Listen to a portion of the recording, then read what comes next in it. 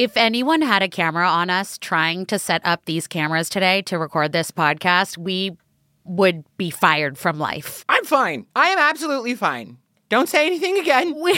I am fine. I've always been fine. I have no problems. I'm fine. Where's my vape? It's in my hands. I knew that. I knew it was in my hands. How are you? Oh. Great.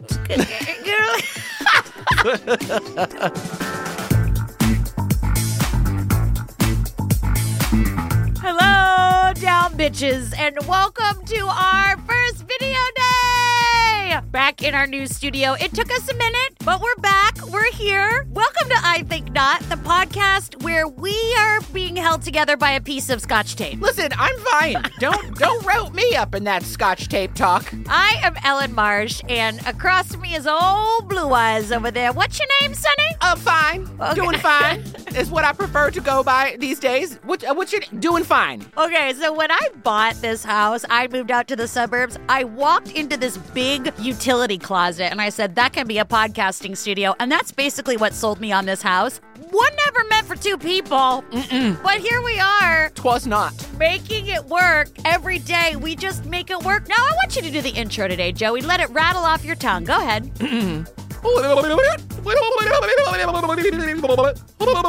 I'm fine. What else is there to say? You know, like, we're here, we're covering a new show. We are covering a new series here on I Think Not, and this one I found all on my own. You did, and I actually love it. It's really fascinating. The show is called Death by Fame. I don't love that title, but... They gotta hook you in. Yeah. They have to hook in the true crime people, so they had a hook. Yeah, and it's fascinating because a lot of these cases take place in Hollywood, and I am forever fascinated by Hollywood culture. Yeah.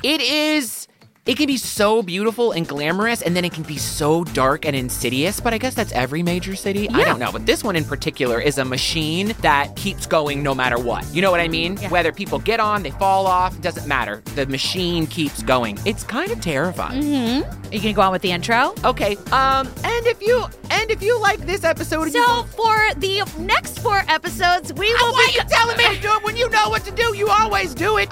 Blah, blah, blah, my line. I don't pay attention to what the fuck you say when you intro this. I'm like, my line. That's how it goes. Right, but I feel like, since you get 70% of the pay, you should do 50% of the work. I got 70% of the pay. So, just as a reminder, if you are new here on the main feed, we cover a new episode about every month. That calendar month is give or take, but it will be 4 episodes. So we're going to be covering Death by Fame. You can find it on Discovery Plus. It's actually really great, but if you want more of us... You can find us on Patreon, where we have tons and tons of our back catalog. Also, tons of bonus material, shows that we've covered in the past, like my favorite, I Almost Got Away With It, Pink Collar Crimes, Fry Thy Neighbor. We also have Swamp Talk, which is basically where we trauma dump on you. It's going well. That's available in our highest tier called the Hallelujah What's It To You. We also have ad-free tiers. We also have a Close Friends Best Circle. We do a movie night, and we have some special new Patreon fun coming your way. So you can find all that at patreon.com/IThinkNot, or at our website, or on our socials. Listen, it's all there. Also, you can just text us. Our numbers are 555-2424. Tease them a little bit about what's new on Patreon. Go ahead. Give them a little tease, a little tickle. Tickle them. Touch the hiney. There's going to be some exclusive stuff. Mm-hmm. If you like exclusive stuff, it's going to be available on the Patreon. I like that. And there's going to be a fun new little event that we're adding that involves things we love. Say exclusive again. I love it when you say that. Okay, I'll tell them. Every month, you're going to get a different nude of Joey. I'm on Google. You can Google my nudes. The screen caps have 1 star. Oh, boy. Well, here we go. Our first episode of Death by Fame. Season 1, Episode 1, Celebrity Sexpert. Hollywood romances are usually like fairy tales, right? It's all about the aesthetic, what a person looks like, who they are, who they know. It's almost like a Cinderella story. You meet your Prince Charming, and we don't pay attention to other people that may harm them. I think that she probably knew that he was dangerous to a point, but she didn't think he would go that far over the edge. It's the Hollywood dream turned into a nightmare. She was actually obsessed with famous Hollywood murders, and now she had become a famous Hollywood murderer.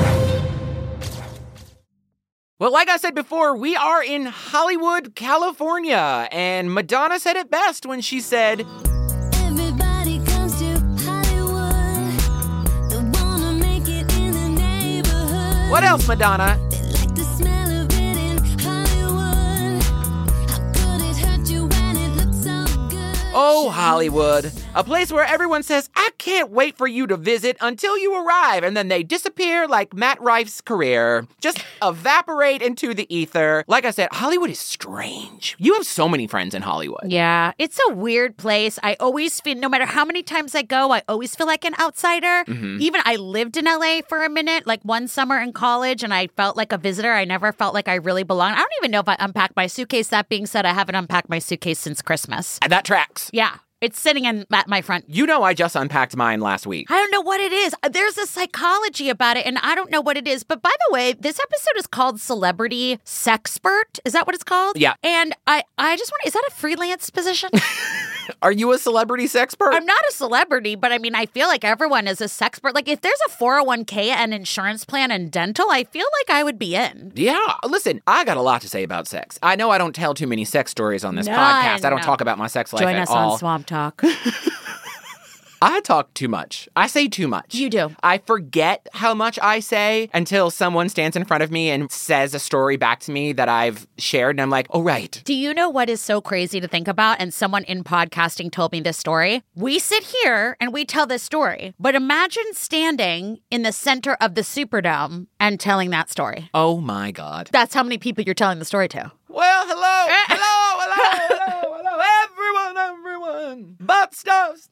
Hollywood is a strange place. I've seen people get swallowed whole and spit out, and then I've seen people conquer it. And Amy Hardwick was well on her way to being one of those people. Yes, our story is about a woman named Amy Hardwick. We get a little bit of her backstory. She was adopted. She had really lenient parents, and they just wanted her to be whoever she wanted to be, and they allow her to be her own person, spread her wings, and fly. I just want to fly. Yeah, what are they saying? No idea. Okay. One of her best friends, and we're going to see two down bitches in Amy's life. Yeah. One is named Maricela and one is named Robert. They talk a lot during this episode, which I like. I like a couple people saying more rather than a bunch of talking heads. You know, it's like Clive and Herman Munster who knew Cousin her once. Fluky. Right. I like it like this. It's like two trusted best friends who have a lot of information about her. Maricela is here, and she just said that She was Amy.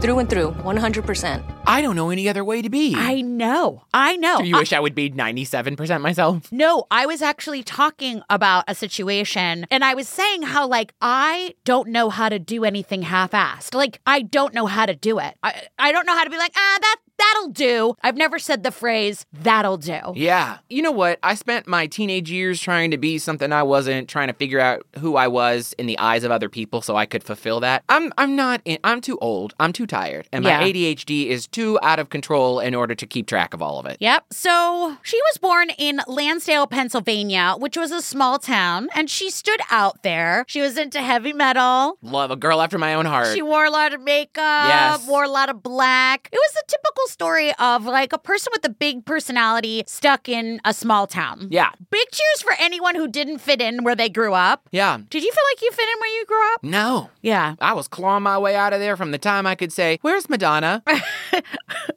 What's that sound? And it was like your neighbor down the street. It's Celine Dion. Come, Joy. Let me sing you a song. Okay, here we go. Okay. Let me sing you a cookie crazy song. But I mean, that's like the beautiful thing about having parents that just allow you to have the space to explore it all, figure out who you are. And when you have that kind of independence from an early age, you don't know any other way to be. And so we've had conversations about her coming to LA because of feeling like she needed to get out of there to expand and grow. And let me tell y'all, Amy is stunning. She looks like Dita Von Teese in a way. Yes. But she is breathtaking. Smile, everything. And she looks like a person who would belong in LA. Absolutely. I do not. When I lived in LA, did I ever tell you this story? I worked in Miyagi's on Sunset. It used to be that 3-story sushi place. And I worked there with my girlfriend. Ellen. Yes, her name was Ellen, too. I don't think I ever realized you lived in L.A. Yeah, we lived in LA the summer after our junior year. Me, Mia, Ellen, and Amaya. Me, Ellen, and Amaya all shared a 1-bedroom apartment. We all lived in twin beds, 3 twin beds. But Ellen had a boyfriend, I had a boyfriend, and Amaya had a cat. And that tracks. so I worked in Miyagi's, and when I tell you minimum once a night, maybe once every other night, people would say, "Can I ask you a personal question?" Oh, God. "Where are you from?" Oh. "What nationality are you?" Oh. "You're so exotic." I was like, "I have brown hair. Do you want the all-you-can-eat sushi?" But it's true. I was so different looking. Everyone thought I was Persian. Wow. Can we do away also with describing someone who is non-white as exotic? Joey, every night, wow, you're just so exotic looking. It got so old and tired. But it's true. I don't have that thing. Plus, I'm a size 2 and basically a hippopotamus in LA. And you're right. Amy is stunning. I don't know how to describe this. She's not like a cocky stunning. No. She's like a demure stunning, but confident. Because she's smart as a whip. Yeah, and she knows it. And I think that when you're that beautiful, you just assume everyone's going to underestimate your intelligence. Oh, good point. And she was just like, I'm going to use this to my advantage, and I'm also not going to waste my time trying to prove it to people. I was like, good for you. Work. Yeah. And so another one of Amy's friends that we mentioned earlier, Robert Koshland, is here, and he tells the story of how he met Amy at a house party. And side note, Amy really found her place in Hollywood. She was at all the parties. She was invited to all of them. She knew what was up. First time I met Amy Harwick was at a pool party. I thought, wow, this woman is absolutely gorgeous. It was like midnight. And I walked into the kitchen, and she was standing in there in high heels and a bikini. And she said, "Oh, I'm just stopping by. I'm on my way to work." And I said, where do you work? And you're not here for the pool party. And she said, "Oh, I'm a go-go dancer." I'm fascinated by go-go dancers. The culture is amazing. I told you I was a go-go dancer very briefly in New Orleans. Mm-hmm. Turns out I looked like a Skeletor dancing up there. I was 2 pounds wet, and it just was not a great look for me. I didn't know what I was doing. I didn't know how to be sexy. I was like, "You like giraffes? How about ostriches? I can do that." But y'all, she was smart. She was putting herself through school by go-go dancing. She had several jobs. She was a hustler, baby. She was a hustler. Or let's let best friend Maricela say it. You look up hustler, a hustler in the dictionary, and there's Amy. Hey! Sounds familiar. It does. So Sarah Azari is here. She's a criminal trial attorney, but she humble brags before she even introduces herself. As a criminal defense attorney in Los Angeles with nearly 20 years practicing in the criminal justice system as a trial lawyer, I was fascinated by this case. Was she at an audition? I have no idea. Like, she was like, "Let me list my resume, then tell you who." I was fascinated by that introduction. Well, it's very LA, but also I thought about that and I was like, well, of course, you're a woman in a field where maybe women aren't always taken seriously. And so you're like, I have to lead with my credentials. Right. Hi, graduated Yale, top of my class, summa cum laude, majored in biology, minored in microbiology. Uh-huh. I've got 2 dogs that I, of course, rescued. I'm a vegan. I do CrossFit, and I also go to church on Sundays. I speak 3 languages and ASL. Mm-hmm. And you're like, okay, can I get the soup? Sure. Oh, 2 weeks ago, I saw Cameron Diaz at Fred Siegel, and I talked her out of buying this truly heinous Angora sweater. Whoever said orange is the new pink was seriously disturbed. I love you so much. How many years have you been a criminal defense attorney? 12. What was the name of the school you attended? It was the Law College of Lawyerly Academic Studies of the United States. Yes, and she graduated summa cum often. Summa cum on me.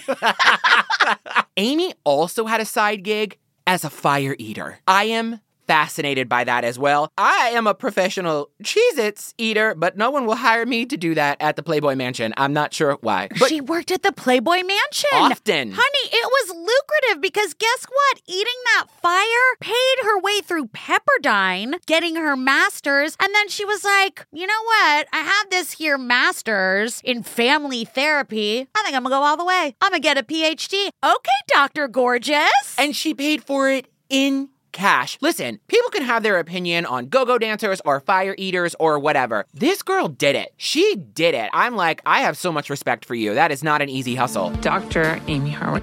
Very much a Renaissance woman. Got my graduate degree. I'm going to go for my PhD later. Going to do everything I want to do. Dr. Amy Harwick's relationship history was very much ironic considering that she was a marriage therapist. She also had some very high-profile relationships. She dated Crispin Glover, who played the thin man in Charlie's Angels that would scream when he pulled your hair out.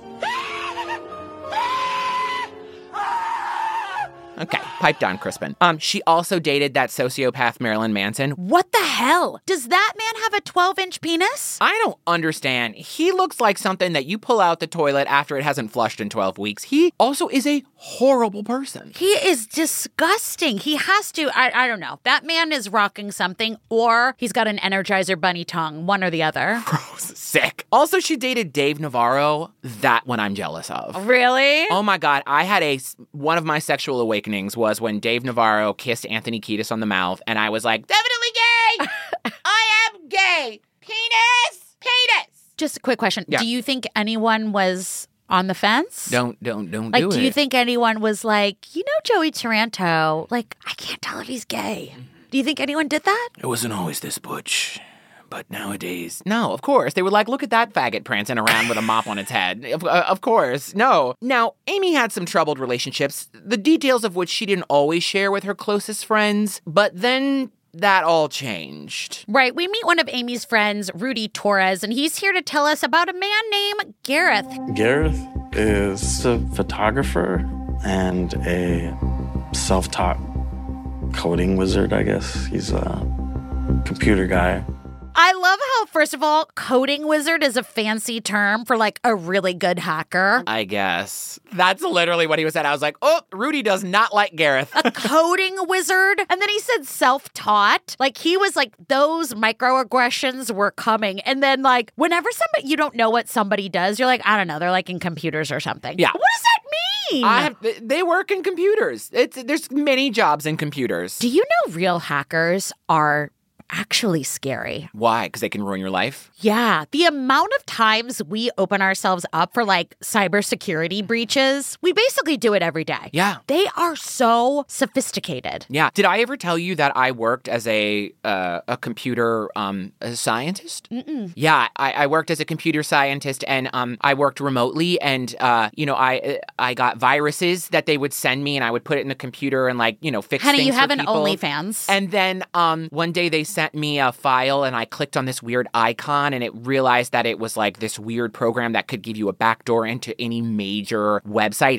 including the government's website. And then I went on a trip to Mexico, and this guy tried to kill me, and then they tried to ruin my life, and I lost my passport, so I had to get a new one under the name Ruth, don't ask. And eventually I escaped it all, and I destroyed that program. Honey, and I honestly don't ever want to diminish your experiences, and but I feel like that you're just reciting the plot of Sandra Bullock's The Net. I don't know why the story you just told directly mirrors that story, so I feel that movie is based off of my life. Mm-hmm. If you don't believe that, wait till I tell you about the time I got on a bus that wouldn't slow down. It's crazy. Okay.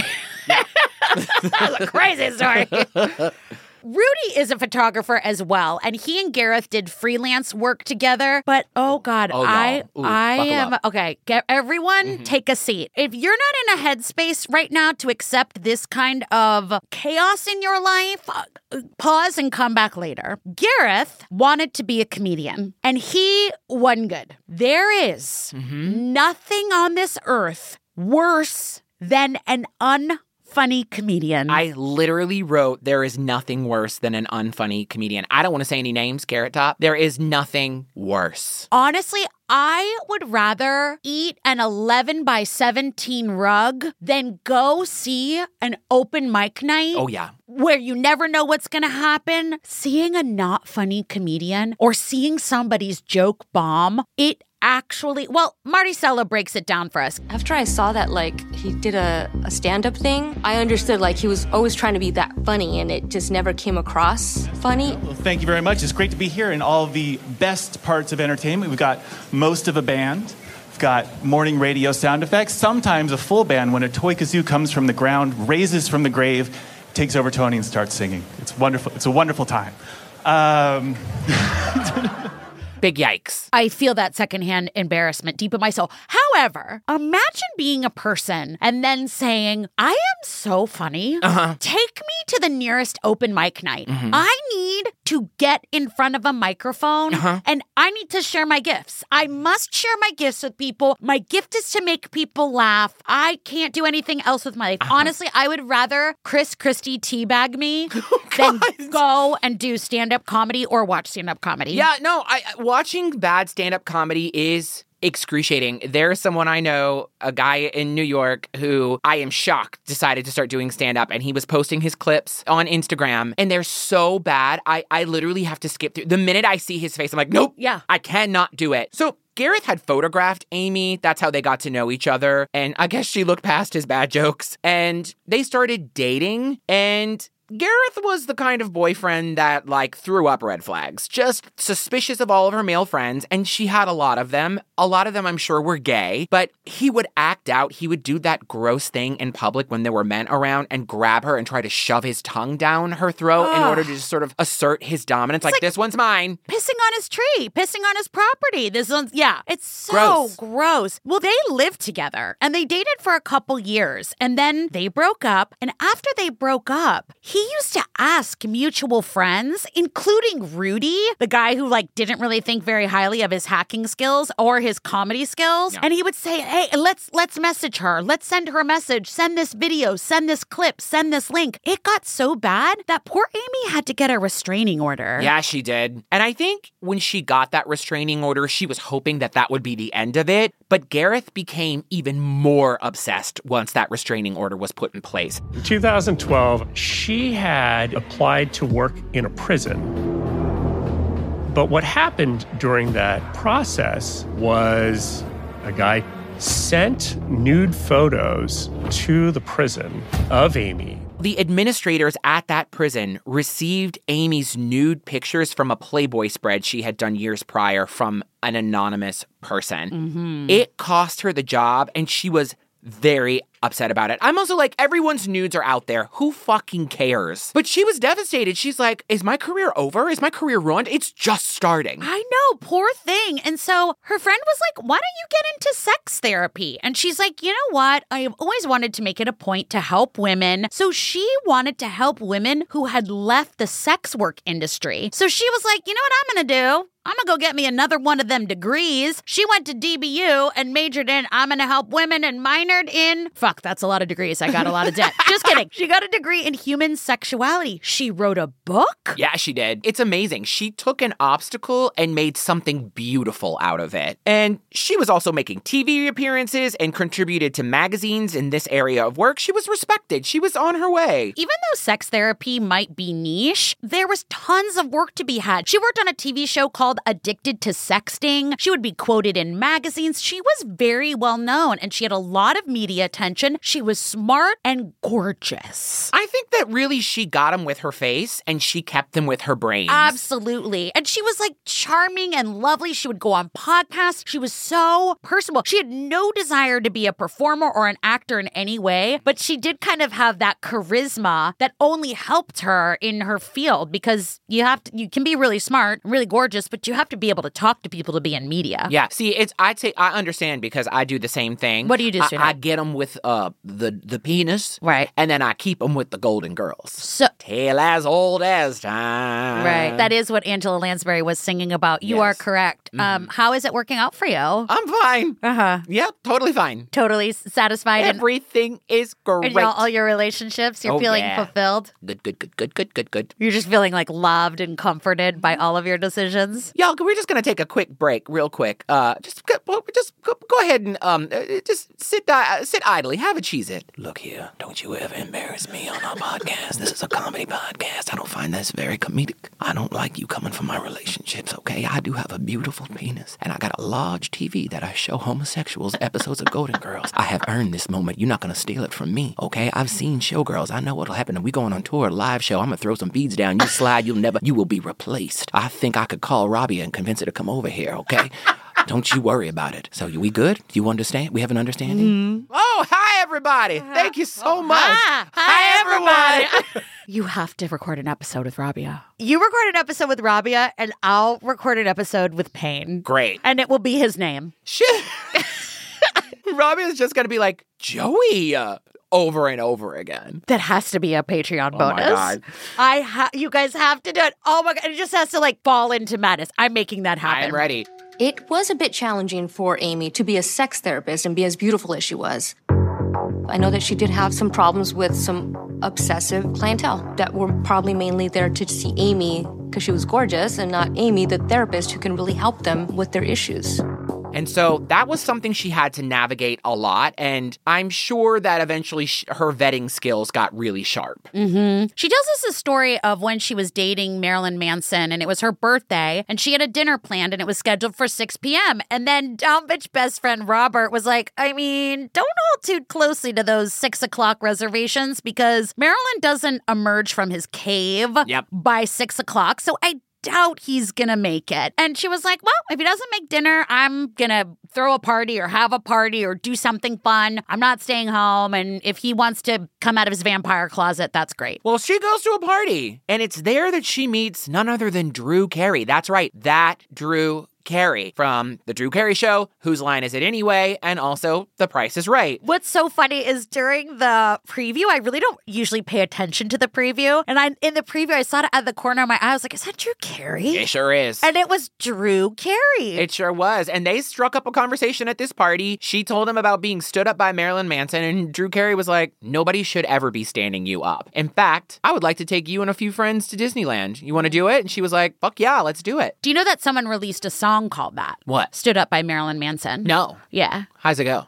Well, I was at a party waiting for Marilyn Manson. No. I was eating Cheetos and doing some dancing. Yeah. I said, where is my boyfriend? Yep. Where did he go? Oh, shit. Oh, shit. Been stood up by Marilyn Manson. That is beautiful. I think you have a future as the 4th member of the Chicks. What? Were we in 3-4 at the end? Were we in 6-8? What was that time signature? Great. It was great. It doesn't matter. It was a masterpiece. I'm proud of you. Look for that on iTunes. Well, Drew was smitten. And sure enough, he took Amy and 10 of her friends to Disneyland. That ABC connection comes in clutch. Yeah. She said she laughed so hard and she just had such a great time. 2 weeks later, Drew took 10 of us to Disneyland, and that's when I met him for the first time. And we were walking through the park, and he said to me, I'm going to marry her. And you know what? She liked Drew. You know why? He made her laugh. Yeah. That's it. And it wasn't just the Dole Whip talking. No? Oh, God, I do love Dole Whip. Remember when Alicia had Dole Whip at her wedding? Oh, yeah. I mean, everyone always says, like, how did Colin Jost get Scarlett Johansson? It's kryptonite. Because so many comedians have gorgeous wives. Also, he's so hot. He's like, some people think I think he's hot, but some people think he's nerdy. I mean, like, I love it. Nerds are hot. I love nerds. But when you can make someone laugh, it's pretty magical. It is magical. Well, it worked for Amy because they moved in together not long after, and eventually Drew proposed to her in Paris. Now, a little backstory there was that Amy and Drew kept this sort of a secret. They kept their relationship on the DL, and during this time, she was being stalked online by like a former friend of hers, doing a lot of posting online, a lot of leaking of stuff. Well, the National Enquirer was like, hey, we heard you're engaged. We're going to run a story. And in an attempt not to have a false narrative out there, they sort of wanted to take back control of how their story was being told. And they're like, okay, we'll give you an exclusive. Just don't run a story and we'll tell you everything and we'll give you pictures and stuff like that. Not ideal. No. But they took control of the situation in true Amy fashion. And then shortly after on Valentine's Day, Drew introduced his new fiancée Amy to the world on The Price is Right. And here's the thing. When you enter the public eye in that way, there's a lot of perks. There's also a ton of cons. The con being you are being watched. Yeah. All the fucking time. We see the footage from Price is Right, and so it's out there. Now, it should be mentioned that Drew was 59, Amy was 36, so obviously everyone said she wanted one thing. Money makes the world go around, it makes the world go round. Thank you, Liza. Thank you, Joel. But she's like, also, may I introduce you to all of my degrees and all of my diplomas and the book I wrote? And I've got my own money. I'm doing fine. And also, you don't have to qualify your relationship to anybody. Yeah. The inevitable gold digger talk, it's like, fuck off. If two people are happy, let them be happy. That's such a trope. And, you know, he actually is kind of cute and looks fade. You know, clearly she wasn't into looks. She dated Marilyn Manson. Wow. And so finding someone that makes you laugh, and I'll talk about it at the end of the episode, Drew was besotted by her. Absolutely besotted. Yeah. And so they were happy. Amy had picked up some stalkers along the way, and they did not like Amy being engaged. So they would say horrible things about her and post them online, like, as a fact. Things like she was abusive to her family or her diplomas were fake. Shit like that. And that must be hard because, like we said before, Amy didn't move to LA to be a celebrity. Amy didn't move to go be an actress. And I just love how when a woman is standing on the arms of a rich or successful man, she immediately loses all of her intellectual credibility. Yeah. All of her diplomas go out the door. She's no longer a scholar, a therapist, a woman, because she's standing on his arm. She's then his arm candy. When she would go places with Drew, a lot of times the attention or focus would be on Drew. So you're engaged to Drew Carey. Yes. Yeah. And everybody knows him as a pretty well-known celebrity. Mm-hmm. So when people see you with him, they assume that you're just like a pretty face. Bitch, Amy was not arm candy. And Drew even stood up for her. Yep. They were at an event that she was invited for. And they're like, Drew, over here. Move over, pretty lady. And he was like, no, she's invited to this event. I'm her guest. Yeah. I was like, that's so sweet. Well, it's also sad, too, because the public judgment really started to get to Amy, and it started to affect their relationship. Especially you work that hard to put yourself through school, all for people to just be like, oh, you're just a pretty face. Exactly. It sucks. And so Amy was distressed. I hate it when that happens. I know, baby girl. Everyone is like, you are like chiseled out of stone. Like, Ellen over here. Wait, are you? And I'm like, no, I'm not her. And they're like, be on the cover of our magazine. I'm like, no, I want to sit in my basement and podcast. Yeah. And they're like, no, but everyone wants can you cut off your face so we can manufacture that's what people say to me. I didn't make that up. Dark turn. No, they do. They want to manufacture my face so that people can sew my face on their face. Yeah. And I'm like, that's weird, but thank you. And I'm like, no, I have a face for podcasting. Shut up. You're beautiful. And don't forget, you have great breasts. And you're a cunt. Still no cure. In October of 2018, the police were called to the home that Drew Carey shared with Amy Harwick. She reported that there were trespassers on the property.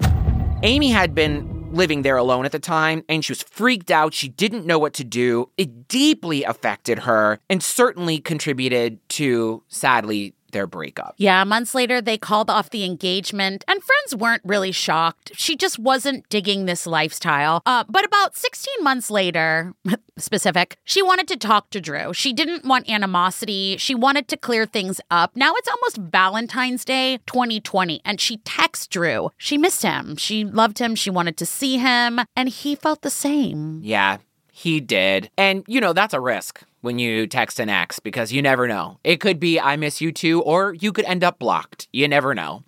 Joke's on you. You can't block me. I've already blocked you. And so Valentine's Day arrives, and Amy and her girlfriends decide to have a girls' night. They're going to celebrate together. They're all single. And the next day, February 15th, Amy's roommate texts her good friend Robert to tell him that Amy had been assaulted, and could he please come down to the Hollywood police station? And Robert says, of course. You know, he's terrified. He's like, yeah, I'll be down there. And Robert also calls their other really good friend, Maricela, to tell her what's happened. And so Robert gets to the police station, and the police immediately are like, can we ask you some questions? He says, sure. And they say, look, Amy was attacked in her home. They ask Robert, you know, where were you? What were you doing? And when did you speak to her last? And as he's answering those questions, someone walks into the room whispers into the detective's ears, and that detective looks at sweet Robert and says, I'm really sorry to tell you this, but your friend Amy has died. Oh my stars. I can't even imagine. I cannot imagine. And then I spent that day calling everyone, including Drew. It was tough. I made a lot of phone calls telling people that their closest friend was dead. What a horrible responsibility. Imagine having that assignment. I can't. I mean, imagine making those calls, call after call, giving the darkest, saddest news that someone could possibly get in their life. Yeah. So then we get a lot of people speaking to who Amy was, which only adds to this tragedy. Just saying how she was like a combination of outgoing and effervescent and a fucking weirdo. That's what Robert said. It was amazing. I loved it because she was like, and so Gil Carrillo is here. He's a lieutenant from an LAPD that's here to tell us a little bit about the crime scene and how Amy was found that night. Well, Amy had been pushed over her balcony that was 20 feet high, and she suffered grave injuries. She also had cuts on her hands that suggested defensive wounds. They found a trail of beads that led from the bedroom to the balcony as if her necklace had been broken and slowly fell to the ground. They also found a syringe with nicotine in it, and although she hadn't been injected with it, it was enough nicotine to kill someone. I've never heard of that. That's a first, right? Yeah. But on the episode, they made it sound like, oh yeah, this happens all the time. I was like,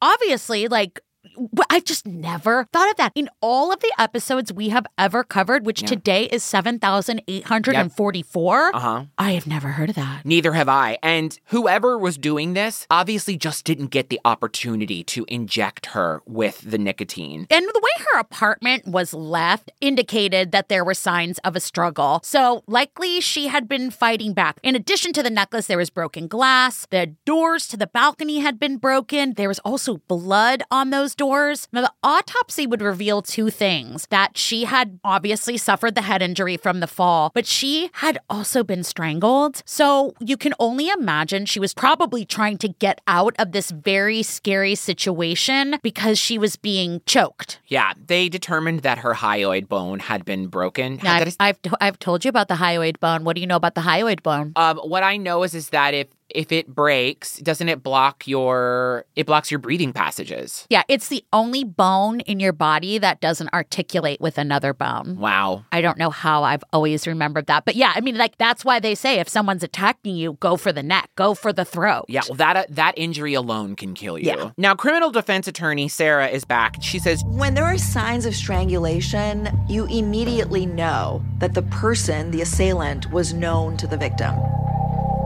That there was a passion that went into the crime.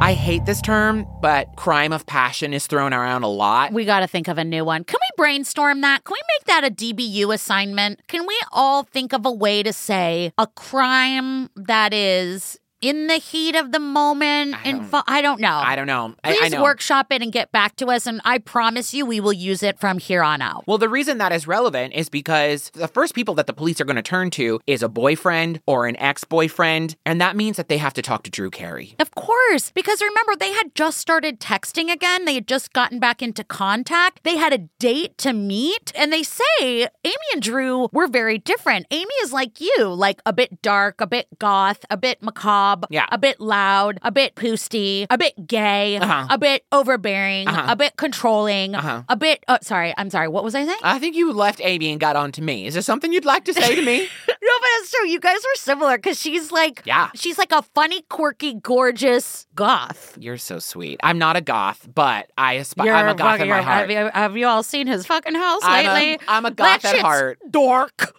There's darkness in your soul. And eventually, Drew was cleared. Now, Amy's good friend Robert was being questioned by the police, and they asked him, do you know anyone who would want to hurt Amy? And immediately he said, yes, her ex, Gareth. Yeah. Because he's like, she didn't talk about that relationship very often, but she did mention she was afraid of him. We see this time and time again. That is a pattern. Well, he had harassed her as well. Remember, she had that restraining order against Gareth. So obviously she had told the police about the instances that had happened as to why she needed a restraining order. One time, he pushed her out of a car on the freeway and left her on the freeway stranded. They would get in the car, and she would ask to get out, and he wouldn't let her out. Like, he'd be bashing her head against the car seat and push her out. So then she'd be stranded. What a piece of shit. Left her stranded. Yeah, and this man's full name is Gareth Pursehouse. It seems like this had happened more than once. And friend Maricela says, look, that man is very vindictive, very smart when it comes to computers. In fact, years prior, Amy had taken a trip to China to teach a sex class, and when she returned, she called her friend Robert and said, I think fucking Gareth broke into my house while I was gone. Mm-hmm. And he was like, okay, why do you say that? And she was like, well, my photo albums are missing pictures. Some of her pictures were smashed, but most of all, her computer didn't work. Now, remember, Garrett was into computers or whatever. So Robert's like, I'll come over. We'll look at your computer together. It had no operating system. It had been wiped. And this is why this man... I would die. I know you would, honey. I would die. Yeah. All my pictures. Yeah. All my videos. Yeah. All of my plans to take over the world. And your sex tapes. I don't have a sex tape. You know this. I know you don't. We need to get you some. I have never... You want me to come film it? Could you imagine being like, excuse me, I'm just going to scooch in here. To the left. Can you go to the left? Can you just move? I'm not even looking. This doesn't turn me on at all. Ellen, I don't mean to make it weird, but there's not nearly enough daddies in here. Throw in a good daddy. Flip your hair. Flip your hair, honey. Yeah. Baby, smile for the camera. Look at the camera and wink. Look at the camera and wink. Do a little choreo. Give us a little hot shot whoopee. There you go. Okay, now when you moan, make it a little more higher pitch so that I can pick it up in my microphone. My microphone's not great. Time for jazz fingers. Jazz fingers. Jazz fingers. Jazz fingers. Do you imagine my best friend shot my porn? I'm sure it's happened. I'm sure it does happen. Never recorded myself while having sex. Have you? And so... It's a real Dr. Jekyll and Mr. Hyde type of situation. After, trashing her plays, he shows up then the next day and is playing a love song outside and confessing his love for her. Boy, this is not Say Anything, and you are not John Cusack. Take that boombox, shove it up your ass, and get the fuck out of here. Do you remember what song he plays? No. I've never actually seen the movie. Everybody is clutching. I've never actually seen the movie. I just remember that clip. Someone go grab Peter Gabriel. In your eyes, the light, the heat. What a cultural phenomenon was that boombox moment. Do you know I have an interesting tidbit about that? John Cusack, you've never seen the movie. John Cusack didn't want to do it. Oh. He did not want, first of all, he didn't want to do a teen rom-com because he didn't want his career to go that way, but he did not think that was a good way to end the movie. So they kept pushing recording that scene, and they recorded that scene on the very last day of shooting. And it's actually really poetic because Cameron Crowe, it was his first movie he directed, and he had to tell John, he was like, no, this is gonna work, this is gonna work. And he's sort of hesitant and nervous, and it's part for the movie, and it's part John Cusack being like, I don't feel right about this. And it worked. Cut to one of the top 10 most iconic moments. Okay, I'll watch it. Fine, I will watch it. Oh, let's watch it on a movie night. We add it to movie 735. We're never going to stop watching movies. No. Josh is going to be like, y'all, at this rate, we got to watch a movie a night until 2028. Yeah, truly. So the thing about Gareth is 1 minute he's love bombing her, the next he's acting like a lunatic. But things like breaking into her apartment and wiping her computer was sending a very clear message that I have access to you whenever I want it, and there is nothing you can do about it. Yeah, she lived in fear of him. She mentioned to people that she knew he had the ability to track her and find her. And then we hear Amy talk about online harassment a little bit. Somebody can just go to your page and harass you every day, say things that aren't true.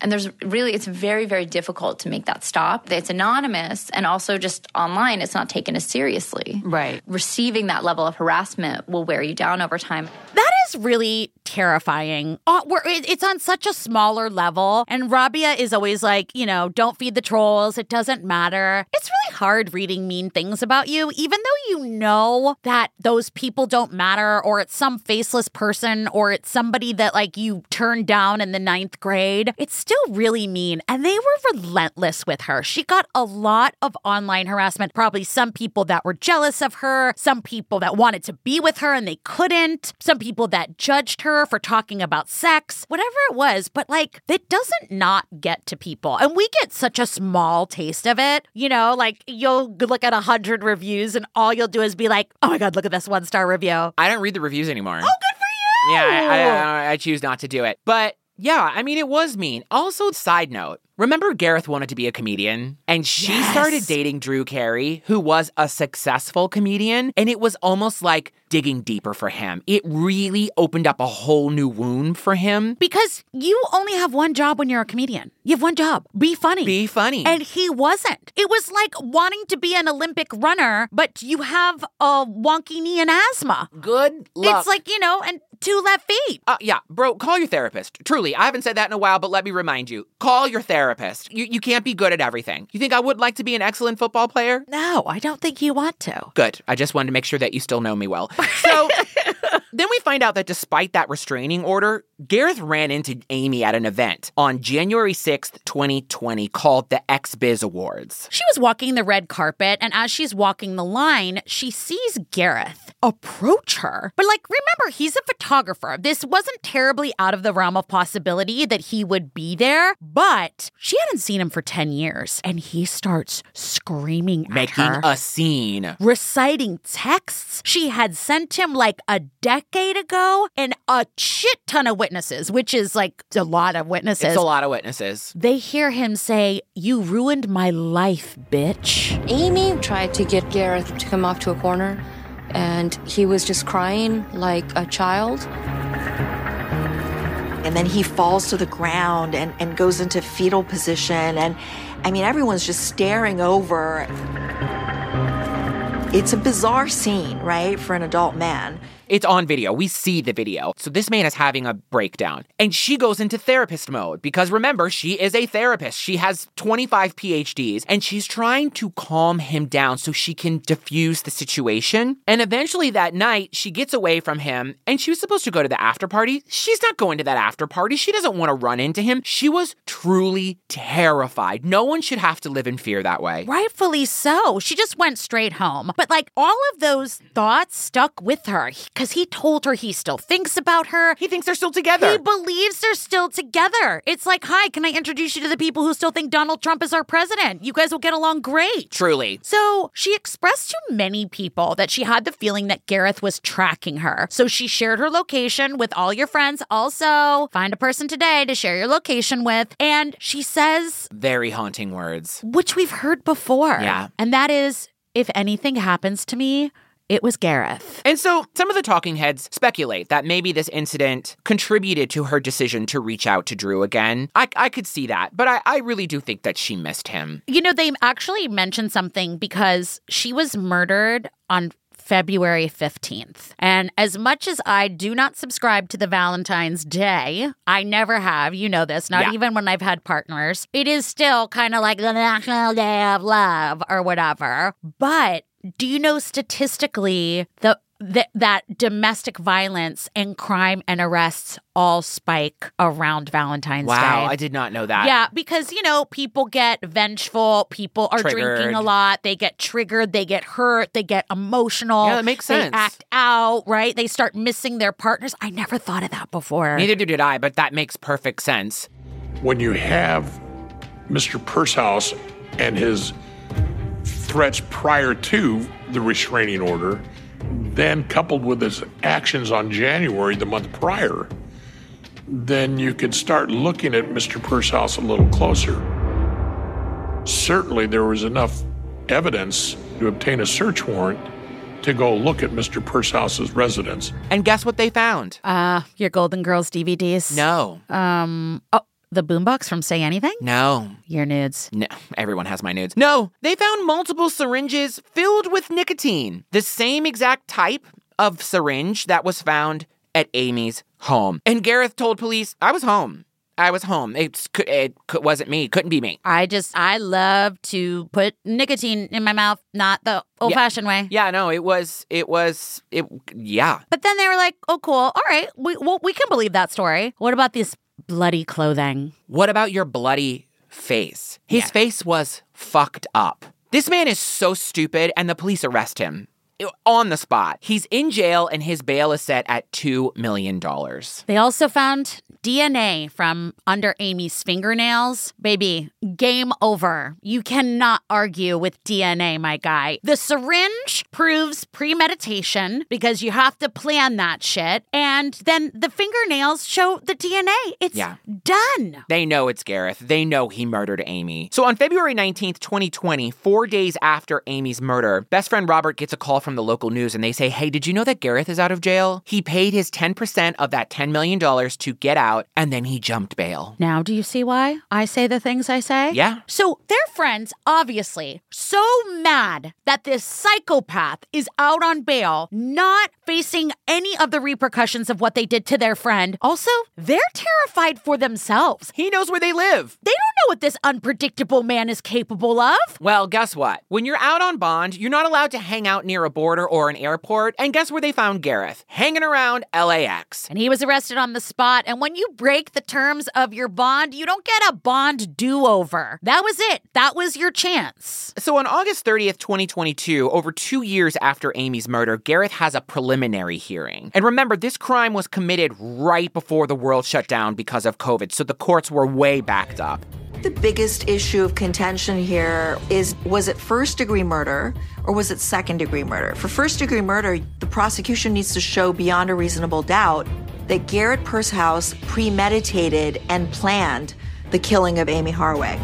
And this bitch pleads not guilty. How do you argue with DNA? It's like you're looking at a crystal clear 4K video of yourself robbing a bank saying that you didn't do it. He basically just wants to drag this out and embarrass the deceased. Embarrass Amy, drag her name through the mud, get any kind of attention he was going to get from the trial. Listen, I'm going to let Motormouth Mabel say it best. Ooh, Papa Toonie, we got a loony. Yeah, and best friend Maricela was like, it's a slap in the face. That not guilty plea is a slap in the face because let me tell you something. I did her hair and makeup for her funeral. I saw what she went through. I saw fingerprints on her neck. That girl was fighting for her life. And for him to say, no, it wasn't me, fuck you. Poor Marty, that was awful when she talked about that. They also say that they want to build a bronze statue in honor of Amy, but not only that, but in honor of all domestic violence victims and something to remind people of who she was and like her real story, like not Amy the beautiful woman, not Amy the sex therapist,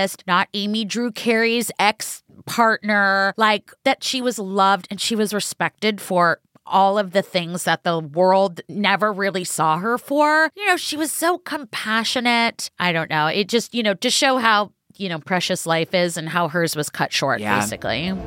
Possibly the system failed her. Working on your self-worth, but it's up to you. There's all kinds of things that go through my mind in how this could have stopped.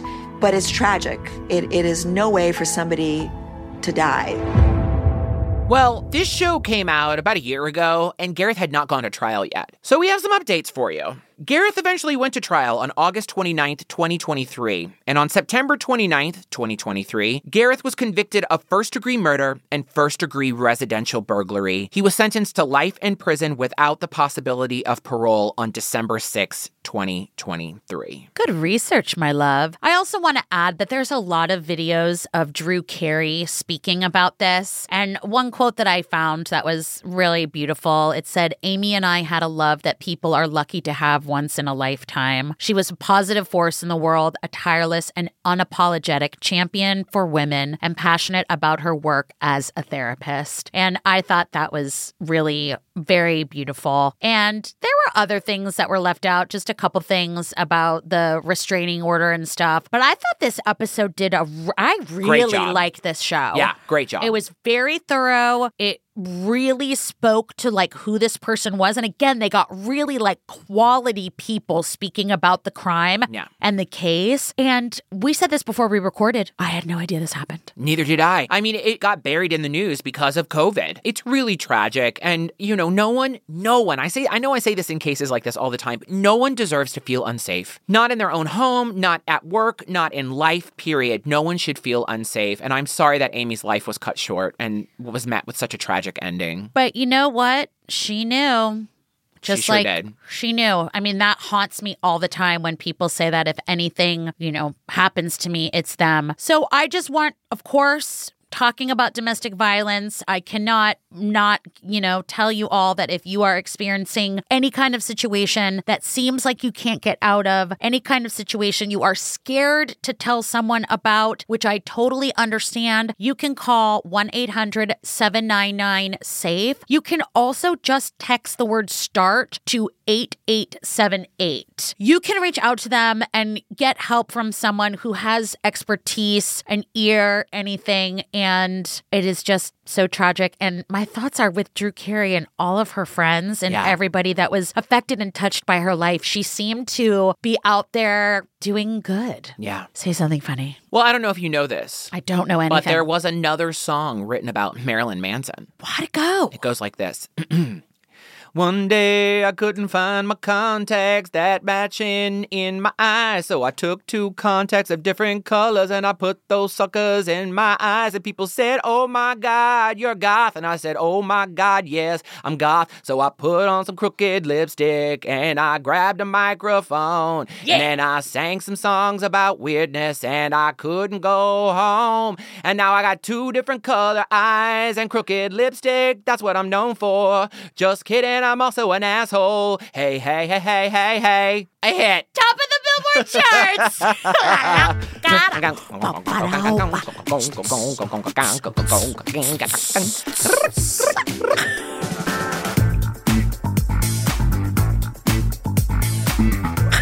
Thank you, Down Bitches. I love this show. Thank you to everyone who suggested it. Do you know someone actually suggested this show to us today? I am not even this kidding. Show? Someone named Katie. I found this show. You didn't invent it, my love. You just found it. But we really love it. So we're going to be covering this for 4 episodes. Tell us what you think. Don't forget to follow us on social media at I Think Not Pod on all platforms. Also, catch us on tour, everyone. Check our website, ithinknotpod.com. We are coming to Chicago, St. Louis. We just announced Seattle. We just announced Tampa. We're going to LA. More cities to come. And don't forget DC.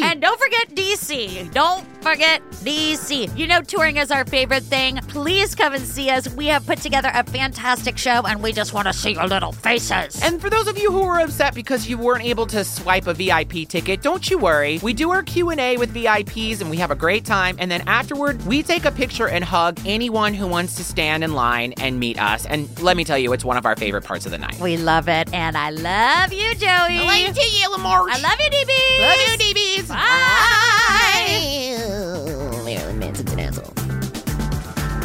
Well, like I was saying, Hollywood is a strange place.